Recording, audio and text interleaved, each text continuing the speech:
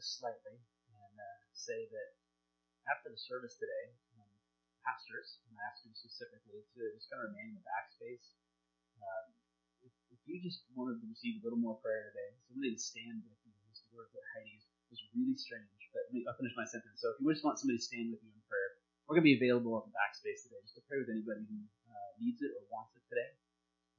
We always make prayer available, but today we want to take a special focus because the Lord is doing something. It was funny because what Janice just did, Pastor Janice just led us in, how that happens is, I'm kind of down front here, and leaders that sense a word from the Lord will come and share it with me, and I'll say, yeah, go for it if it lines up with what I feel like God is saying. And so my wife had leaned over to me about, 15 seconds before Janice came up and said something almost exactly the same. She's like, I feel like we need to stand with people today. And then Janice came up and she said, I feel like the Lord is saying this. I was like, holy cow. I don't even think I have an opinion in this. It's like I don't get to have an opinion. So the Lord is speaking this morning. Amen? And it's awesome. So would you open your Bibles with me to two places? You want to turn it to the very first page of Genesis, or maybe the second page. If it's Genesis chapter 2 is what we're going to look at, and Hebrews chapter 4. So you're going to want to find those two places as we start this morning. Happy Thanksgiving to you. Thank you. I feel so much better now. I was just like, for a second there, it was like, well, we don't care. Yeah, so happy Thanksgiving. Thanksgiving is this week, so that means like Christmas is like Friday or Saturday, right? It's like how it happens. Christmas is coming up. Are you ready? Are you ready for Christmas? No, it's like actually Friday is Black Friday, which I saw on a radio ad. Or that's funny. I saw it on a radio ad. I heard on a radio ad that Black Friday now is the whole month of November. So we get the whole month of November to celebrate Black Friday, and as soon as Black Friday is over, then Christmas begins, right? How many of you, when I said the word Christmas, suddenly felt a little anxious inside? Felt a little bit like this lady. You got a little bit of Christmas crazy going on. Yeah, Christmas always makes me feel just slightly anxious because you've got this drive to find the perfect gift for just the right person, right? And it's because we love and care for each other. We want to give the best and perfect gift, but man, we have to go shopping, we have to go to the mall, we have to do all this crazy stuff. And some of you are thinking, why are we talking about this now? Thanksgiving is Thursday. Why are we even starting on Christmas?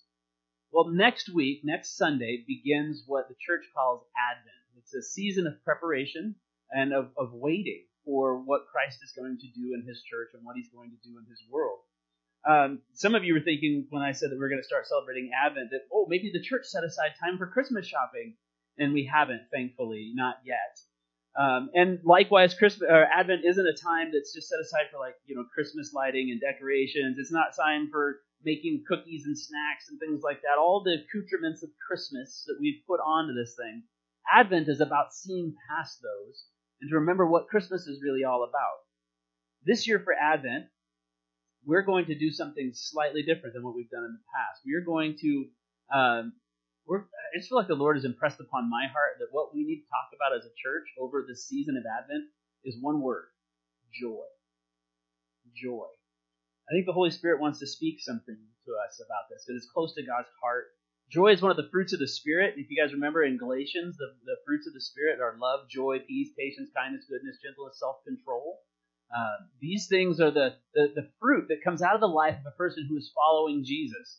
Now, we all want peace, right? We all want world peace. Not world peas, but we want world peace. We want peace in our hearts, that inner calm in the midst of outer strife, outer chaos. We all want love.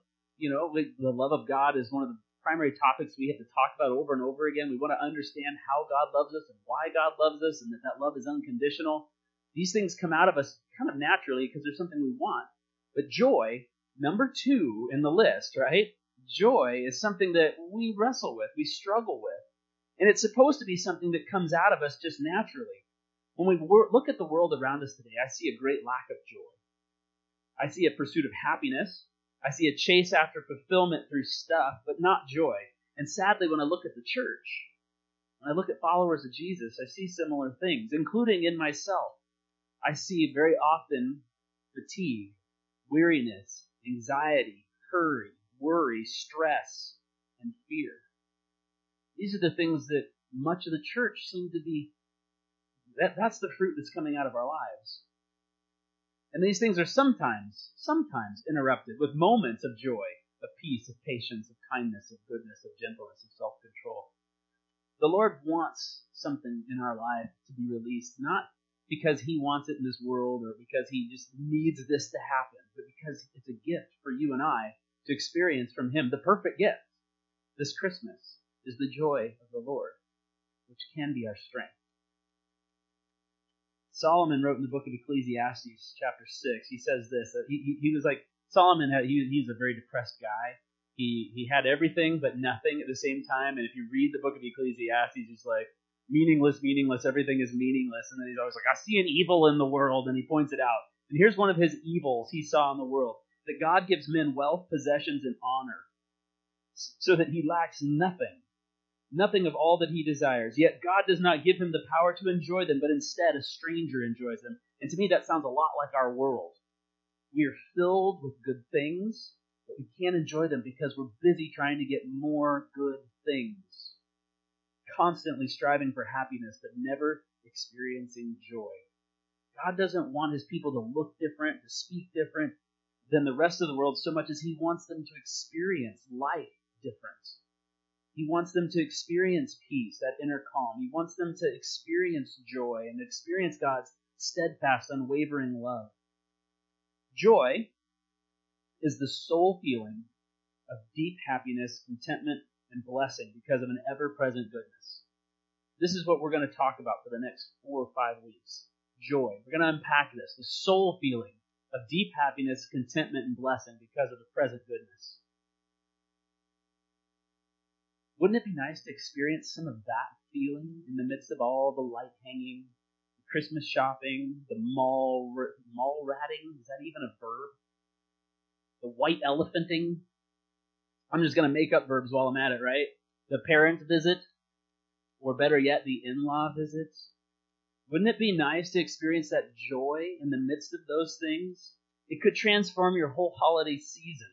And what if it extended beyond the holiday? Like past New Year's Day. What if on the 2nd of February you were experiencing a deep sense of abiding joy in your life? What if it extended from January to February to September and October? What if it went from your 20s to your 30s to your 40s to your 50s to your 70s to your 90s? Who wouldn't want that, right? So, I just introduced our whole new series. This is the series that we're going to be doing starting next week. And it doesn't start until next week. And so you're wondering why I'm talking about it today. Advent is going to be about joy, but as I began to prepare for this series, I felt like the Lord was kind of revealing a couple of things to me in the midst of that. And I had to ask myself, like, what is joy, and why don't we experience joy, and where does it come from? I came up with a couple of questions here, or a couple of answers to that question, why don't we experience joy as a people? And I came up with 2 reasons. I felt like the Lord said to me, first of all, you guys don't know what joy really is. And you look it up in the Bible, you look it up in a dictionary, it's not real clear. We define happiness as joy, we define goodness as joy, but we don't get what real Christian, godly, Holy Spirit-driven joy is. The second thing is this, is that as a culture, we are too busy to experience joy. We are just flat too busy to experience joy. We are so full with activities for preparing for the next thing, for getting ready for Christmas, for getting ready for Thanksgiving, for striving after happiness, that all of the things that are supposed to bring joy in our life, we can't enjoy them. We can't enjoy what's right in front of us. We can't experience that feeling of blessing in the blessings that God has given us because we're looking for the next blessing. We can't be present in the moment because we're busy planning the next. Margaret Feinberg is an author. She wrote this book called Fighting Back with Joy. It's a story of actually her going through a really, really difficult struggle with breast cancer. And while she was going through breast cancer, it was like the Lord said to her before, I want you to think and work on this idea of joy. And then she winds up being diagnosed with cancer. She has to rewrite her book as she's going through this cancer experience.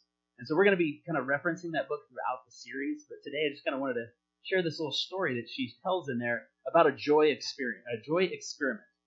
And the joy experiment is this: that she decided that to experience joy, she was going to say yes to everything. Any question that anybody asked, Janice is like, her mind was already there. I can imagine what that would be like. She would say yes to everything. I think she's crazy, but sometimes crazy is entertaining, right? So for 2 weeks, she decided that she would say yes to everything. Everybody's looking like, what happened? And I don't know what's going on. Is it that? I'm talking. All right, I'm going to keep talking. Now my microphone's gone. So I'm going to read a quote from the book. Ready? I received a unanimous response to this experiment. And this is it. This is Wacky Town. She told her husband, you can say no to anyone or anything you want, but I'm agreeing to every request, including emails, texts, phone calls, tweets, mail that's addressed to me.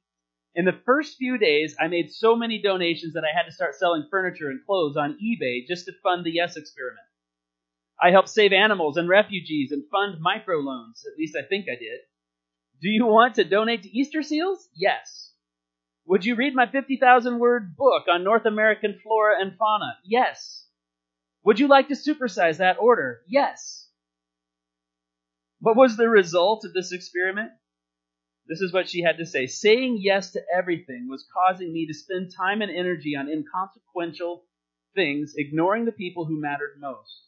Rather than increasing my joy, the yes experience made me hypervigilant to avoid anyone who might ask me for anything. It was actually elbowing me away from joy. Saying yes to everything creates a busy life. It creates a full life. And busy life has been equated to a good life. But a busy life pushes us away from joy. Joy. We're talking about joy and we're talking about busyness, right? So busyness is what our culture tells us gives us value. All of the things that we do make us a valuable person. If we are busy, then we are indispensable, right? And if we are not busy, then we're lazy and then we're not a part of the great American dream. We're not creating the great American dream. But busyness pushes us away from joy because it keeps us constantly striving for the next thing. I got to tell you, in my heart and in my mind and what I read in the scripture, that I think that busyness is a faith problem. It's a faith problem. It's not a scheduling problem. It's not an income problem. It's not a workload problem. It's not a my boss problem. It's not a your boss problem. It's a faith problem. To experience joy, we have to be able to stop long enough to recognize that everything that we've been given is a gift, and then we can experience it as a gift of joy. To experience the gifts of the Spirit, we have to be able to rest in the Lord, to receive what He's given us. When the Puritans, you guys know the Puritans, the Pilgrims, those guys, when they came to, they're the little guys with the funny looking hats and the funny little black hat and the buckled shoes. These guys, you all know them. Thanksgiving time, this is who we remember, right? Remember the Pilgrims. When they decided that they were going to pack it all up, pack up their stuff, sell their land, and sign up for a 3-month seasickness tour across to the New World. I can't imagine 3 months on a boat, man. Ooh, it's just, I feel ill thinking about it. When they decided to do this, do you guys know why they did this? Why they came to the New World? Do you know what it was that was driving them to sell everything? And yeah. That is perfect textbook explanation. Religious freedom. They weren't allowed to worship the God and worship the Lord in the way that they felt that they were called to worship. And you know what the number one thing was on their list? The Sabbath. Their culture drove them and caused them, and even the governmental system was pushing them to violate the day of rest that they felt that the Lord commanded. The very first people to come and settle in this new world, I'm not talking about the First Nations, I'm talking about people that came from Europe to here, were fleeing the religious oppression of their governmental system that caused them to overwork. Now, you might call these people the founding fathers of our nation. The founding fathers of our nation were fleeing too much work. They wanted to rest before the Lord when they came here. They wanted to practice the Sabbath correctly. And now throughout much of the nation's history, we've had blue laws. You guys know what blue laws are? They're laws that prevented stores from being open on Sunday, prevented city and public employees from working on Sundays unless there was an emergency. Our nation for years legislated rest. They legislated rest, and I find it very ironic because if you look across our nation today, as my friend AJ Swoboda says, we have photoshopped out of our culture any idea of rest. We photoshopped it right out of there. We are literally killing ourselves to live. We are killing ourselves to live. Many of us today believe that God's commandment to rest and to take a Sabbath is not something that we are bound to any longer, that's a part of the law. And Jesus fulfilled the law, and we are no longer bound to it. You know what Galatians chapter 3 says? That we are no longer bound to the law. It is very clear. We are not. However, let me ask you this question. Think about the Ten Commandments, right? This is the centerpiece of the Old Testament law, the Ten Commandments. Thou shalt not kill. Thou shalt not steal. Thou shalt not covet your neighbor's wife. Honor your father and mother. All of these things, right? Think about those 10 commandments. Which of those 10 commandments are you okay with breaking now? Anybody good with murder? You know, Jesus came and died for us, and we're no longer bound to the law. Anybody okay with murder? Anybody think that God thinks it's all right if we just go ahead and steal from one another? Does anybody think that? What about the Sabbath day? To keep the Sabbath day, the day of rest before the Lord, and to make it holy. In fact, if you took a pie and divided it up into 10 pieces, and this was the 10 commandments, each commandment representing a portion of that pie. If you wanted to eat any piece of that pie, if you could, I would recommend taking the 8th commandment, the day of rest, because it would be the biggest.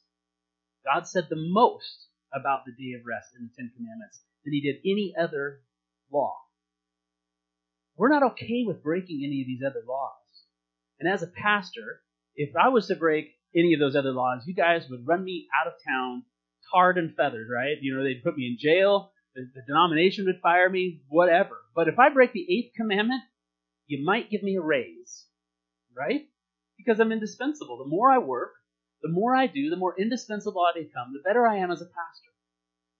We live in a world that drives us to break this law of God. Now, we want to talk about not being bound to the laws. Another point I want to make about the Sabbath law is that it's the only command of God that predates the law. The only command from God that predates the law of Moses. It goes back to creation. It goes back to the 6th day when God finished his work, and then on the 7th, he rested.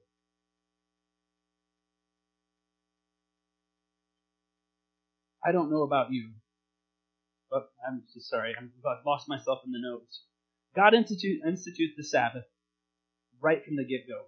Genesis 2, 1 through 2. Thus the heavens and the earth were finished, and all the host of them. And on the 7th day, God finished his work that he had done, and he rested on the 7th day from all of his work that he had done. So God blessed the 7th day and made it holy, because on it God rested from all his work that he had done in creation. The Jews, they often remember their Sabbath day by lighting a candle to remind them. And so we're going to use this candle actually throughout our Advent season. This is the Christ candle. And we're going to remember that on the 7th day, God rested. I'm going to light that candle for the remainder of our service this morning. God rested. Why? Why would God rest? Was he tired? I mean, was he tired? Like this? What kind of God would God be if he got tired, right? Geez, all this speaking into creation stuff really has me knackered. I think that I'll just drool on my keyboard for a bit. What if God was like that? The Bible says that God doesn't get tired. In fact, it says that he does not sleep nor does he slumber. That means that he doesn't take naps and he doesn't sleep in, ever. God doesn't get tired. But God rested. God rested from his work. And I think that there are 3 reasons why. First of all, I think God rested from his work because it models to all of creation how we were intended to work, how we were intended to function with a rhythm of 1 day out of 7 given over to rest. God rested so that we would know how much we need rest. Rest is actually, if you think about this in terms of it being one of the laws, one of the commandments of God right from the very beginning, it's It's a command. And so for us to rest is an act of obedience. We rest as followers of Jesus whether we need it or not. It's an act of obedience. We said a few weeks ago that a sure sign of an idol is anywhere in your life where you experience anxiety or disobedience. So if a command from God is to rest and we disobey it, we have made an idol. We are worshiping an idol. Think about it. God commands us to rest. God himself modeled it. God can actually say, do as I say and as I do. He is the only being in all of creation I know that can say that with all honesty. Do as I say and as I do. Yet we look at all the things we need to do in life, the papers we need to write, the jobs we have to finish, the lawns we need to mow, the trees we need to cut down, and we feel anxious. The anxiety reveals a fear. I won't get a good grade if I don't get that paper done. The customer won't hire me again. The neighbors will think I'm lazy if I don't mow the lawn for a month. They might. And that fear and anxiety leads us to disobey God's command to rest. Busyness is an idol, or at the very least a result of an idol in our lives. And that idol is calling us to live in a way that is not God's way. As Americans, we worship time. We worship time. It's been suggested that often the very last thing that gets saved in the life of a believer is our schedule. God saves us from our addictions. God saves us from our broken relationships, but we keep working. We keep going. In fact, if you were to look at the church as a whole and see which part of the church most struggles with busyness, you know what it is? It's the Pentecostal church. Pentecostal evangelicals like you and me who deeply believe that Jesus is coming again soon and we need to tell everybody we can about it. We are so focused on working for God that we don't rest. We don't. The last thing that is often redeemed in the believer's life is our schedule. We say things like, hey, a small group, yeah, that sounds really important, so I'm going to make time for that. I'm going to make time for that. Who are you, Chuck Norris? I mean, Chuck Norris doesn't wear a watch. He decides what time it is. I wish I knew that you had the skill to make time, because I would have asked you to help me out during my master's degree. Could you make some extra time for me? I've only got 24 hours in this day. I could use 26. Could somebody help me out? That's how we think, though. We're going to make time for these good things. When we live like this, we're worshiping at the altars of this world. We're worshiping at the altar of time. We're worshiping at the altar of busyness. We're worshiping at the altar of significance because of our work. But to take a Sabbath is to declare with your schedule that Jesus Christ is Lord of your life. To take a day of rest is to declare with your schedule that Jesus is Lord. Many of us are willing to say it. I'm a Christian. Jesus is Lord of my life.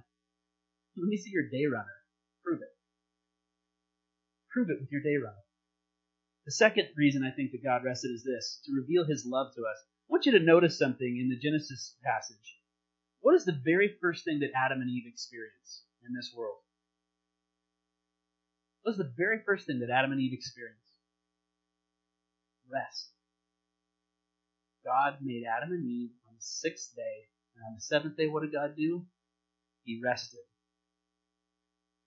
God could have said to Adam, Adam, first thing you need to do is get to work. I just spent the last 6 days making all of creation. I've been really busy. Now it's time for you to get busy. In fact, your job is to name all the animals. All quadrillion of them. You could start with the little small ones you can't even see. Let me show you what they look like. Get naming, Adam. He could have done it. But he didn't. He didn't. The first thing that Adam and Eve experience is a day of rest. In every other creation account, in all of humanity, you have the Sumerian creation account, the Egyptian creation account, the Akkadian creation account, man is made for toil and labor. We are the slaves of the God. We are here to serve them. We are here to do their work. We work 7 days a week. This is what we were made for, is work. But in the creation account in the Bible, God makes man to rest with him. God made all the fish, all the birds, all the bugs, even the weirdest little creatures that you've never even seen before he made people. I mean, look at these things. God comes up with this stuff. I don't know why. He makes these things. He puts them into being, and then he makes you and I and rests with us. He could have rested with those animals. He could have rested when there was no people on earth and it was silent. That's my kind of day of rest. You know that? The kids are gone. It's quiet. I can rest and be at ease. God could have been like, on the first day, he made sun and the moon and the stars, and he separated the waters, and now it's like quiet. And I could just sit and rest in this quiet, empty earth. He didn't. He created all of the animals of creation, and then he could have rested there and enjoyed the zoo that he made. But he didn't. He made man and woman, and then he rested with them. And then he rested with them. What was Adam and Eve's first day like? They had good food. You can eat anything out of this garden that I've made. Anything out of this perfect place that I've created. You can eat anything except for that tree of knowledge of good and evil. That tree, no. But lots of good food for Adam and Eve. That's what they had the first day. Second thing they had was worship. Walk with me in the cool of the evening. And the third thing that they had was, well, we'll just call it be fruitful and multiply. Some of you are slowly catching up to me. They had good food, worship, and be fruitful and multiply. That sounds like heaven to me. I don't know about you. That's what Adam and Eve's first day in existence was like. We worship the God who created the weekend. We do. We worship the God who created the weekend. But for most of us, weekends only happen if we get all of our work done first. If we get all the other things that we have to get done first, then we get a weekend. Work is first, and then we can stop and rest. Once our substantial to-do list, which grows every time we turn around, it's like a snake. It just pops up and bites you if you look away from it for even a second. That list gets bigger. Once that to-do list is complete, then we can get a day off. But God spins all of this around and upside down when we look at the creation account. We rest first in God's presence. We rest in His love so that we can work. We rest so that we can work. This is how God designed us. He created us to rest in Him, to know that God's got this thing. God's the one that makes the world spin. God's the one that holds us all on the planet. God's the one that's got all this stuff together. We don't make any of that happen. And so we rest in His presence, knowing that it is not our work that makes the world go around, nor is it our work that brings us salvation. And then, out of that rest, we are able to work and join. We are actually invited into God's work. The third reason is this. I think God rested to declare His eternal rest. Hebrews chapter 4, if you want to turn with me there.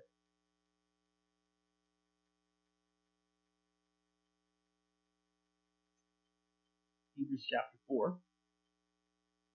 The author of Hebrews is arguing that Jesus is greater than Moses. Moses is the Old Testament hero, the guy that brought the law down from the mountain. He's the guy that led people out of Egypt. He's the guy that led people around the desert to the edge of the promised land. In the Hebrew tradition, Moses is awesome. He is Chuck Norris for the Hebrews.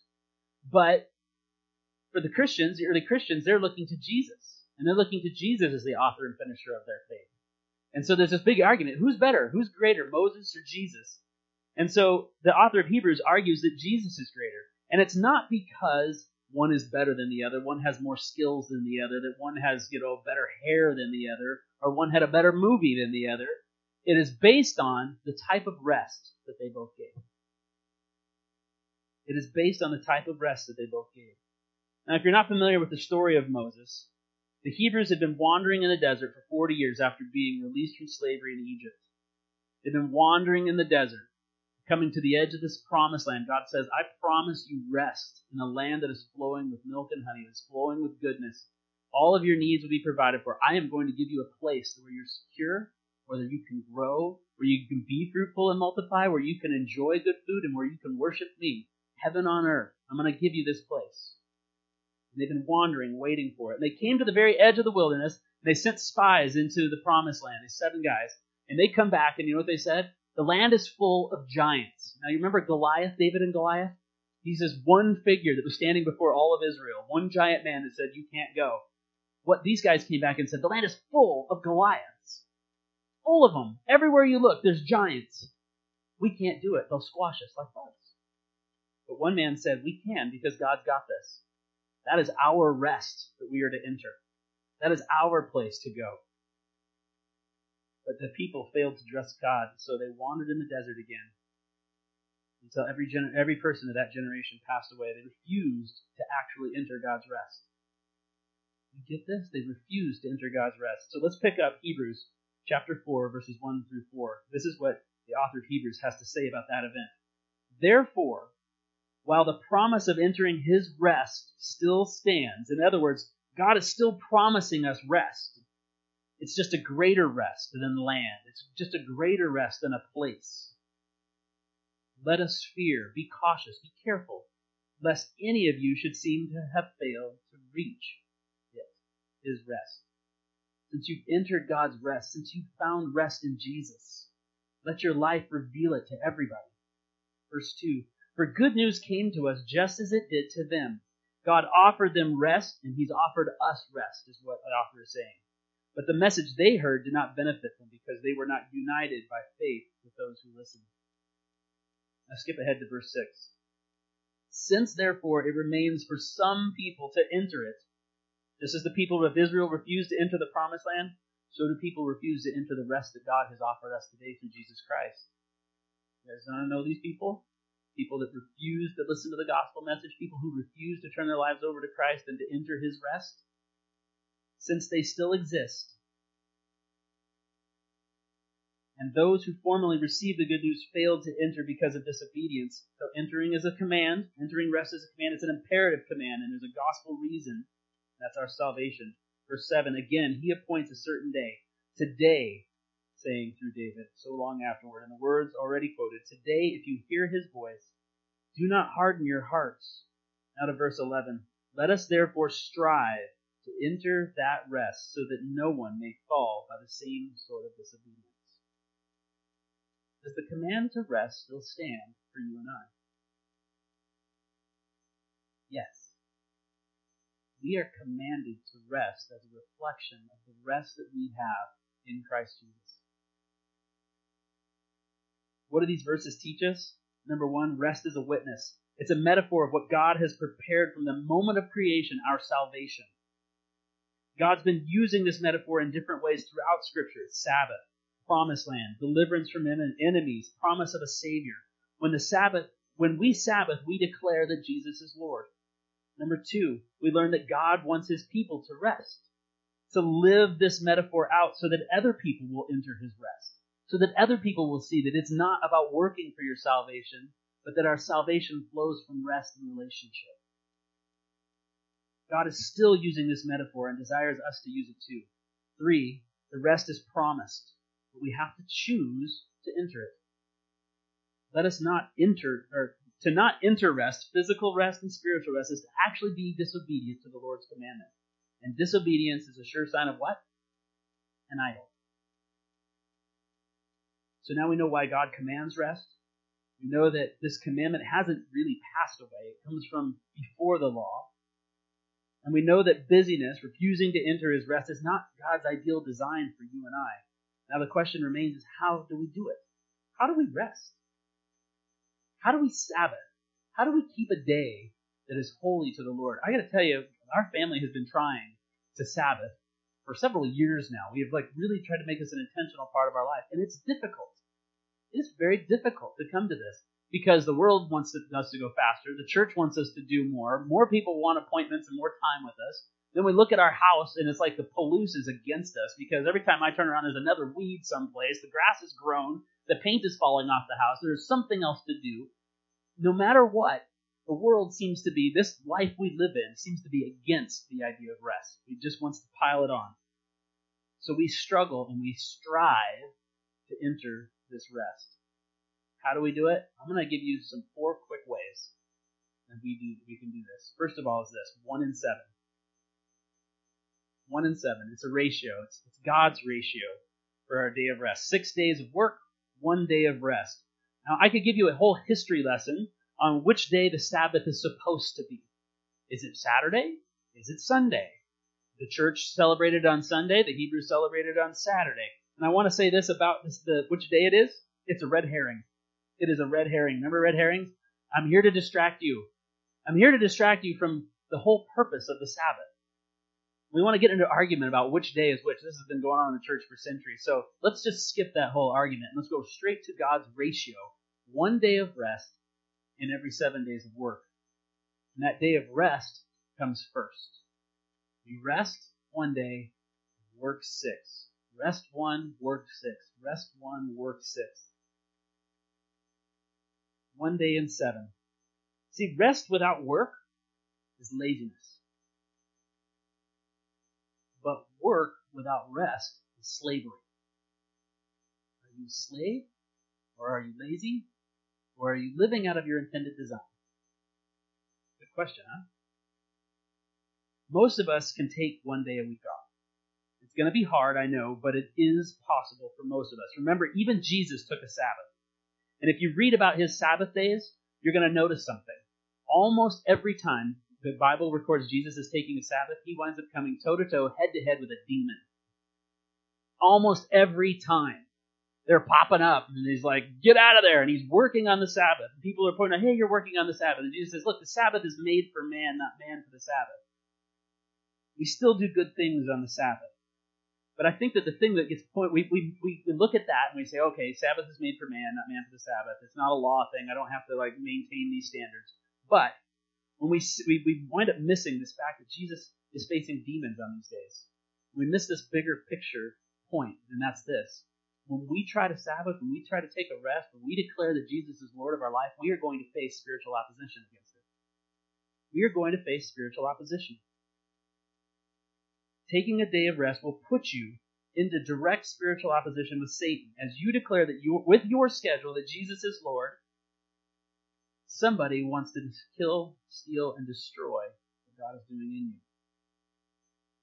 Now, if you're here saying, hey, I'm a single mom, I've got to work 3 jobs just to make the ends meet, right?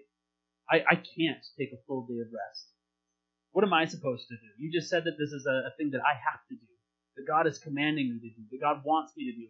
You said that I can't experience joy fully if I don't practice rest. I would say to you, give yourself grace. And I want to give you grace. Grace is what rest is all about. Grace is knowing that God has done the work, that I don't have to. Give yourself grace. Do what you have to do to survive, yes. But maybe look at your life and look at your schedule. Can you take an evening? Can you take a morning? Can you take a half a day? Whatever you can do to carve out time for Sabbath rest, do it. And then do the next thing, which is to prepare. Prepare. Sabbath takes preparation. You must prepare. You must plan to rest. As Hebrews has said, we have to strive to enter it. When God commands the Hebrews to keep the Sabbath, the word that he uses, keep the Sabbath, keep it holy, that word keep is a war word. It's like you defend it. You fight for it. You stand up for it. You run back to the keep. That's the battlements, the place where we defend the city. We are to fight and defend and be ready to rest. What does that mean for us? It means that we have to mow the lawn the day before. It means that maybe we got to prepare a meal the day before. It means that we have to organize our schedule and our time so that we are not doing work on this day that God has designed for rest. We have to plan. It's crazy, it's ironic, but it takes a plan to rest. Number 3, so first we take 1 and 7, we prepare, and then we delight. Now, my heart in this sermon this morning is not to be like, oh, you guys are so lousy, you're working all the time, and you can't experience joy, and you're just anxious and fearful all the time. God didn't intend this command to rest to be a burden on us. He intended it to be a gift. It's a gift, and it's something that we're to delight in. The very first Sabbath was a day of delight, to delight in good food, to delight in good friends, to delight in good multiplying. Heaven on earth. And heaven, our forever Sabbath, is also described as a feast. It's called entering God's joy, living in His presence. It sounds delightful to me. A delightful experience if I've ever heard it described. To be able to live in His presence forever. To enjoy our relationship with Him. To be brought to a banquet table and to feast with our friends and with our Lord who created all things and called them good and gave them to us. Our day of rest should reflect that. It should be a day of delight, a day in which we do the things that give us life, to do the things that bring us joy, to do the things that build our family up and bring us closer together, not tear us apart. Put yourself in a position to be aware of God's presence on your Sabbath day. A quiet walk in the woods, listen to good music, eat a good meal, sing a worship song. It's a day of delight. And I want to say this, that a day of delight is radically different from a blob day. How many of you heard of blob day? It's a new thing going around. Young adults all know that. Oh, blob day? What? Blob day is a day that we do nothing. We don't get up. We get up. We don't even take our pajamas off. We go flop down on the couch and we play video games all day. Or we watch Netflix like for 24 hours. This is what happens if you watch Netflix for 24 hours. It sucks the life out of you, literally, and you become a faceless zombie. If you know what show this is, you'll know what I'm talking about. So much of what we do on our days off, they steal the life from us. They don't restore us. And that's what the Sabbath day is meant to be, a day of restoration and rest, where we delight in the Lord, where we delight in our family, where we delight in a good book. And yes, you can delight in a video game, but you can't delight in a video game all day without it sucking the life out of you. Do these things, do all of these things, and everything that you do on the Sabbath day, may it be a candle that reminds you of God's presence and goodness and the gift that He has given you, that you don't have to do it.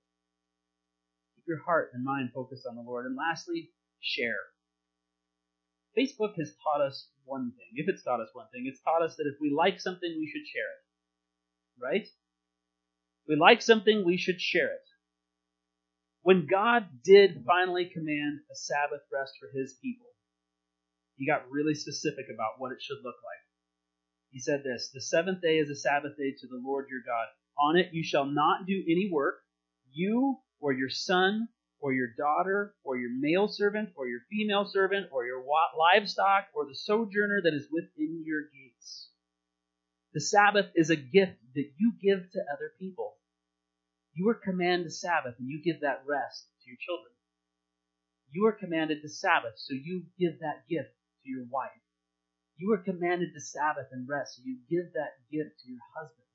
You are commanded to Sabbath and to rest, so you give that gift to your workers. The people who serve in your home, the people who serve in your business, the people who serve in your streets. We give this gift to other people. And we do it pointing them to the Sabbath that Jesus gave us on the cross. When you Sabbath, think about how Jesus gave us a rest for all mankind. And then think, how can you give that gift to somebody else? If you have kids, like we do, we try not to have them do chores on their Sabbath day. We'd say, hey, it's Friday, I want you to get your chores done today. I know you have a week at school. Get your chores done today, so tomorrow you can just enjoy the day. We could just enjoy the day. We could play a game, we could have popcorn, we could do whatever we want to do and enjoy each other and enjoy the Lord. But let's not work. I don't want you to work on the Sabbath day. If you own a business, maybe give your employees a day off. If you're the business owner, maybe give yourself a day off. If you have chickens, leave their eggs in their nest for that day. Give them a day off. I'm not really sure how not taking eggs from a chicken is a day off for a chicken, but, we're going to try it. If you have sheep, don't make them do sheepy things on their day off. Every day is a day off for a sheep. Maybe you need to commit not to go to the store that day. Maybe you need to take your cell phone and turn it off and put it in the freezer. Maybe you need to commit to not use your computer on the Sabbath as it causes you to work. The Bible extends the command to rest to all of creation, not just to us. So share it. 1 and 7, prepare, delight, share. I want to challenge you to take a Sabbath. And I want to challenge you for a whole month to take a Sabbath. Not a whole month of Sabbath. That's a sabbatical, totally different. To take a Sabbath 1 day in 7 for the next month, till January 1st. It's actually kind of a month and a half. To take the entire season of Advent. And I'm calling you to this today, before Advent starts, as a part of your Advent discipline.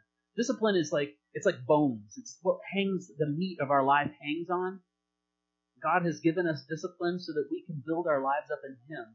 And this is a foundational discipline that we miss as Pentecostals because we're so busy working. We have such a work ethic.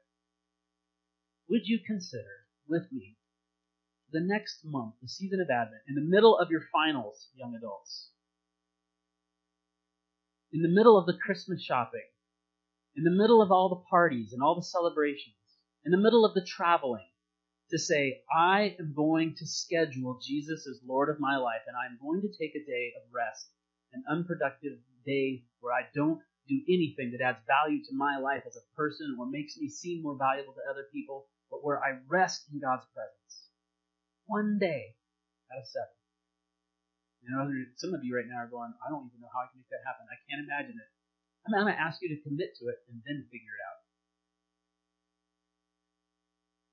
Commit to it and then figure it out. Because we want to make our excuses now, right?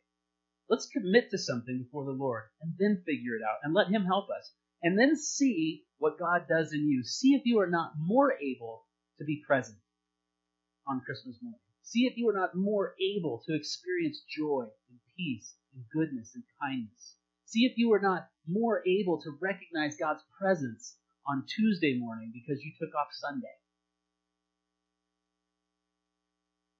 C.S. Lewis said this. He said, if the devil cannot make you evil, he will make you busy.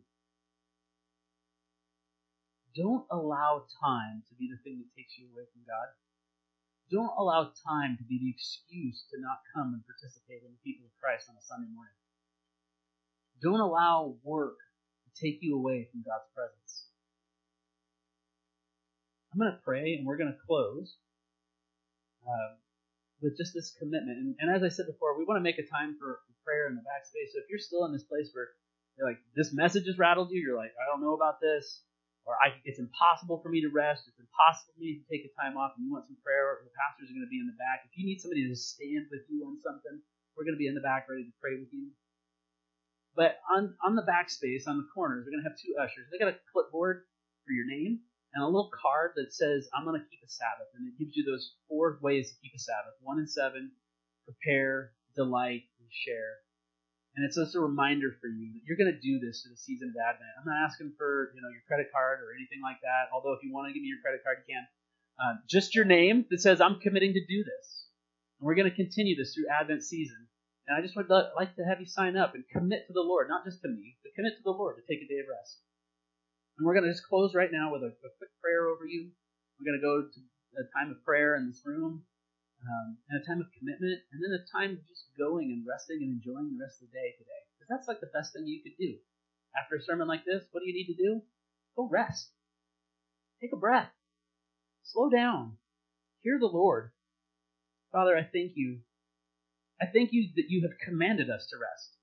I thank you that you didn't suggest it. I thank you that you didn't say, hey, it would be a good idea for you to rest, but that you commanded it for us because you know that it is what is best for us. I thank you that you also fulfilled the law so that we no longer have to be bound by the consequences of our breaking it. But at the same time, Lord, we still need to live in response to it. God, I thank you that you are a God that is not like the gods that our world imagines. Thank you that you're not a God who created us for work. I thank you that you are not a God who designed us to serve you as slaves, but to know you as friends instead. God, I pray that we would stop long enough to know you as our friend, not just as our Savior, but as our friend. That we would know your peace, that we would know your kindness and your goodness, that we would know your love, and that we would discover joy in knowing you as we stop long enough to rest in your presence.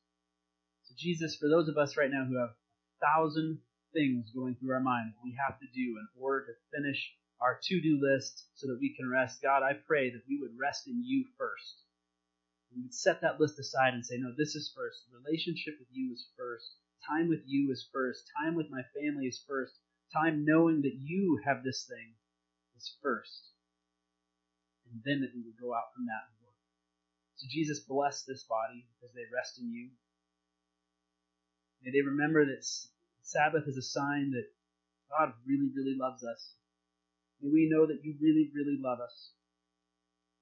In Jesus' name, amen. Go in the grace of our Lord to remember that he really, really loves you and wants to be with you. And know that Heidi and I love you too. We're just going to keep this place as a kind of a quiet, reflective place. Janie's just going to play for a little bit. We're welcome to pray down here or in the backspace if you need prayer. Sign up for a Sabbath day and go in the grace of our Lord to rest in him. Amen.